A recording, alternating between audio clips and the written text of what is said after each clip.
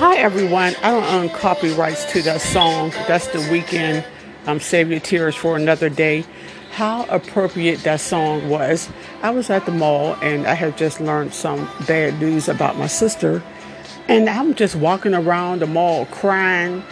And this song comes on like Save Your Tears for Another Day.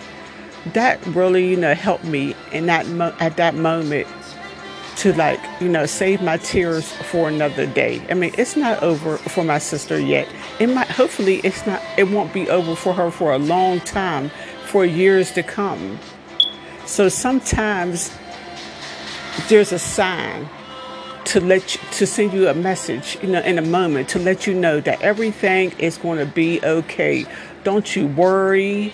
You just, continue on with your day. Like I was at the mall, and that was my sign to, just to stop crying, wipe my tears, and just continue, to be happy. Because eventually, this should pass too. Everything will be okay.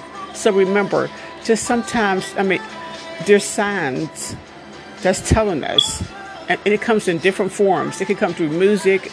It could come from another person. It could come from an animal. It could come from anything. You just have to pay attention. Okay, everyone. This was my saving grace that day.